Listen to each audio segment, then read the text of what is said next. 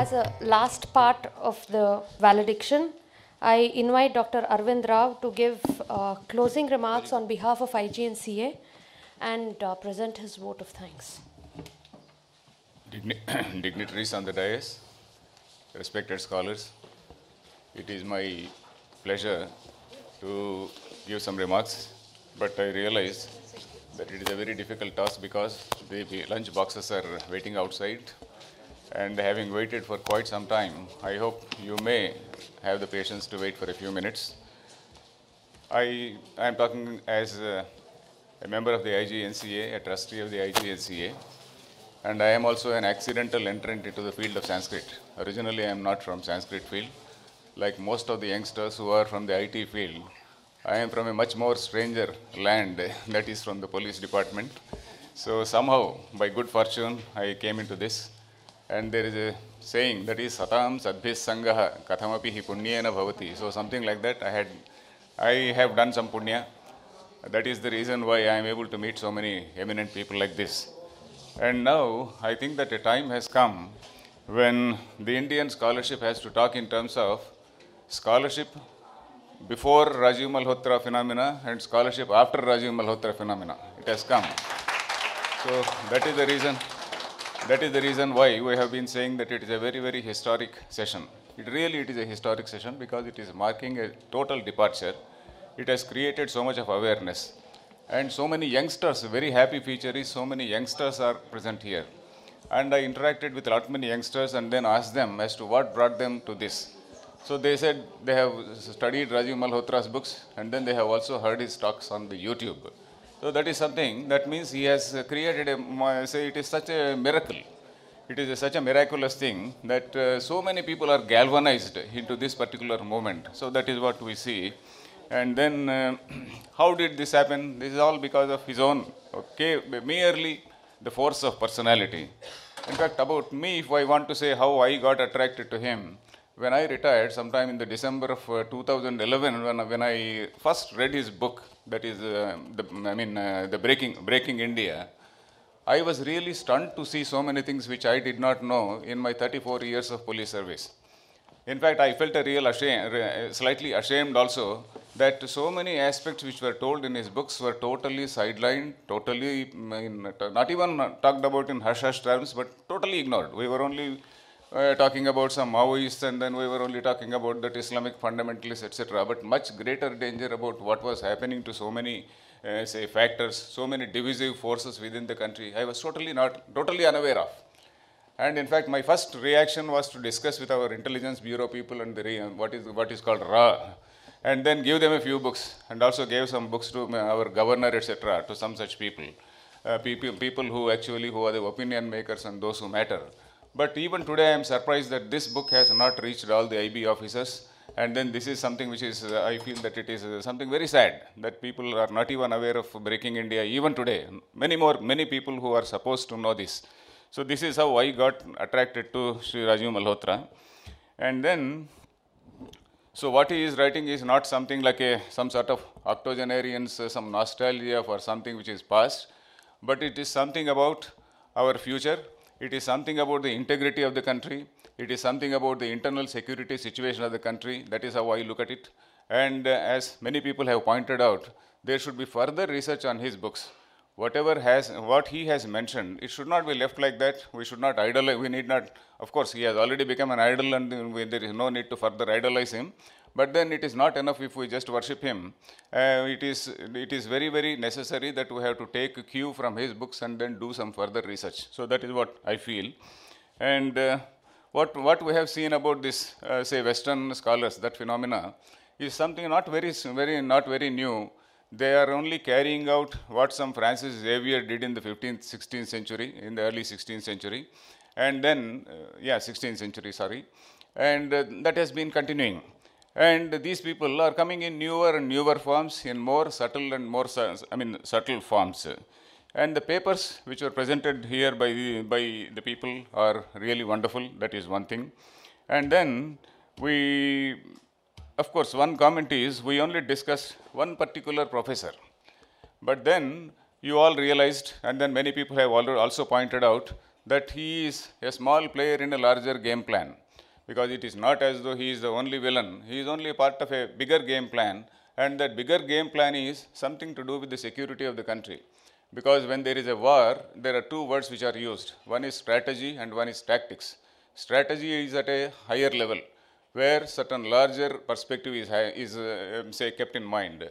And tactics is where all the nitty-gritty details are worked out. And this gentleman, Mr. Pollock, comes in that tactics level and not at the strategy level. There are much higher levels. Of course, we have been sensitized about that. We need not, talk about it much. But then, as he himself suggested, we should not do this ad hominem criticism, and then we should only talk about what exactly is the point and how we can refute.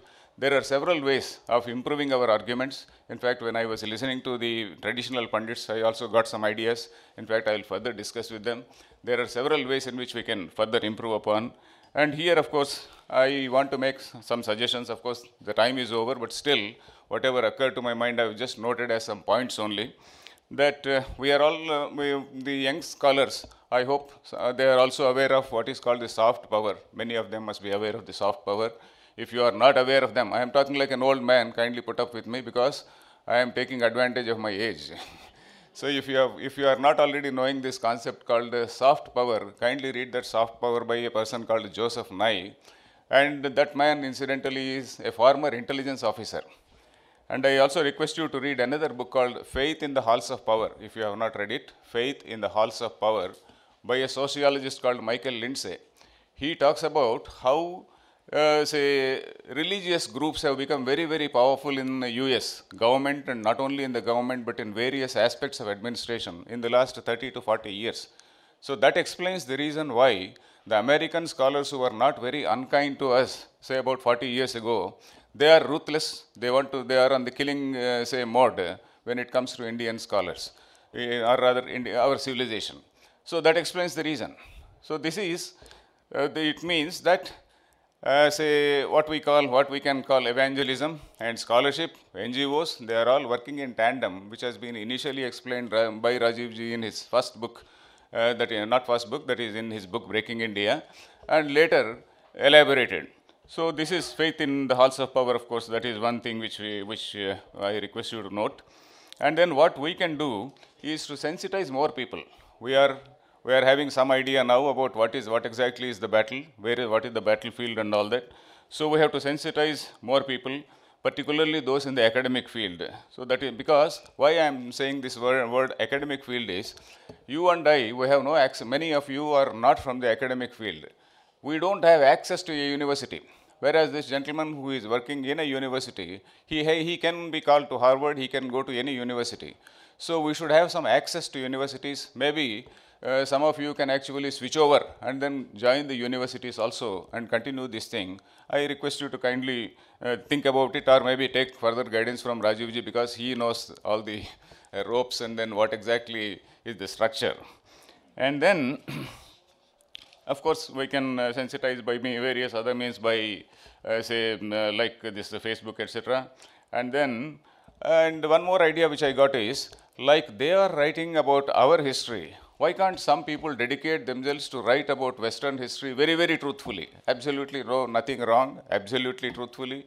We have got so much of material about what happened in America, Native Americans, and then what happened to some Mayan civilization or Inca civilization, and then what about about the history of slavery and whatnot, and history of genocides history of genocides, etc.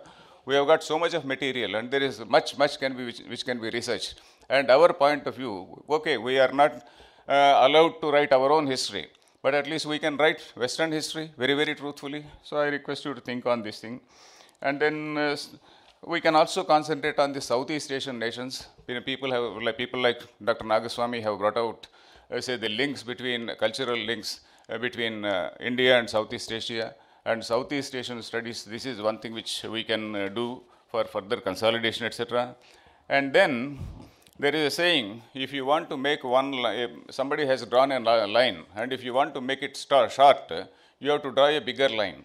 So what I mean is, if there is some adverse propaganda against us, we have to produce more material. We have to produce more positive material, and all the youngsters, and then whoever are the Sanskrit scholars, we should try to speak in as many forums as possible, in as many places as possible, and then we should try to write articles in much simpler way, because Upanishads, etc., they contain very great ideas, in fact, which are not known to even intellectuals, the so-called intellectuals whom we find in the universities. They have almost zero knowledge of our tradition. So that is a tragedy. So at least if we speak to them, if we write articles on such things, so at least some people will think, yeah, there is something about it, before criticizing. And we also believe in one term called bringing people onto the mainstream. In police, we do that. Even Naxalites and all these hardcore criminals, we try to bring them onto the mainstream. I know that many people who call themselves as left-wing intellectuals, many of them have joined by just as a matter of fancy, because there is some little bit of romanticism about it. Like the civil liberties and human rights groups and Human Rights Watch, etc., there is a little bit of romanticism about it. So people join there. But there is a core group, which is the hardcore group, who are really ideologically solid, and then ideologically they are committed. But there are several other people who are not so ideologically well informed. They have just joined because it is a fashion. So many people we will be able to convert, or at least we will be able to soften them, at least neutralize them. So that is one strategy which we can follow. Even with some hardcore people I have followed. For example, Kancha Elaya has been mentioned by Rajiv Malhotraji in his book. Along with one editor, I went to his house, and then I spoke to him. He gave me tea, and then spoke pleasantly. And thereafter, his tone has become slightly, mature, or rather at least softer towards this Hinduism. He has, of course, his hatred towards Brahmanism, etc., but then he has become, softer. So that is what I feel, that we have to try this aspect also. So that is one view. And another thing which we can do is, the books of Sri Malhotra, we can summarize them in about 10 to 20 pages, and then circulate widely. In fact, regarding Breaking India, I circulated a few thousand copies like that. I got a few thousand copies printed, some 10, 15 pages, some small, what is the summary and summary of that book, and then circulated. And then, because there are so many writers, we can also bring some, abridged forms, or at least some of the summaries like this in local languages, and then circulate to so many people several, particularly the media people, because there is a lot of infiltration into the media by the left-wing people. Because left-wing people, they have got a strategy of what is called agitation and propaganda. They call it agit-prop. So they are experts in infiltrating into any field, and then we are not so conscious of this particular, thing. So we should also try to, step into those fields and try to, if not use the word infiltrate. Of course, we can use the word infiltrate. We have to make our presence in those fields. So this is another thing. And finally, I want to conclude that before I came to this conference, I was rather pessimistic, in the sense that, there is such an avalanche which is falling on us. What can we do? But then, having seen some of the young scholars, I am going back with a very, very optimistic note. People like Murali and the youngsters who presented the papers this morning, and then even yesterday and day before, we saw several youngsters who made such beautiful presentation. I am now going back with a lot of optimism. In fact, I should confess that this is a session where elderly people learnt a lot from youngsters. I am honestly confessing.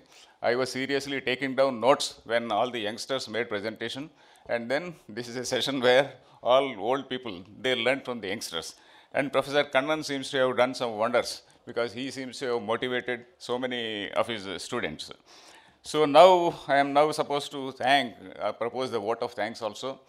I am not sure as to who are all the people who were behind this particular thing in order to make it such a great success. It is such an enlightening session. And our first of all, we have to thank Sri Malhotraji for having come over here. And then he and also his, the Indian counterpart, that is Infinity Foundation India, Vijaya Vishwanathan, and her team. So they deserve all congratulations. And then we have to say thank them for say such mighty contribution to for in the preservation of our culture.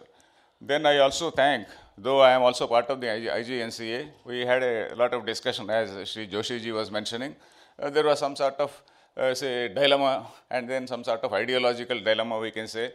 So some such discussion we were having about, he mentioned that thing, and then we decided we have to go, we have to go ahead with this, because this is very much needed. So I formally thank the IGNCA, and say Professor Kannanji. So he has say motivated so many young scholars, not only motivated, but I am sure he has trained, because he knows the methodology and all that. And we, in fact, when I wrote my first book, I never knew that I had to write I had to prepare the bibliography, prepare the index, glossary, etc., etc. So all those techniques are very much needed. So all those things he is training them in a very, very formal way. So we should thank him. And all the young scholars who have come here, I thank. And many other people, because the people who are behind this and people who have been supporting this, who have supported this, I am not personally aware of most of them. Okay, you need not feel bad that I am not mentioning them. You can think that I am not exposing your names. You can say that. I don't want to expose your names. So I thank all the people who are behind it and whom I do not know. So I thank all the staff of this IGNCA, the photography section, the video section, and all the people. And I thank you one and all. Thank you.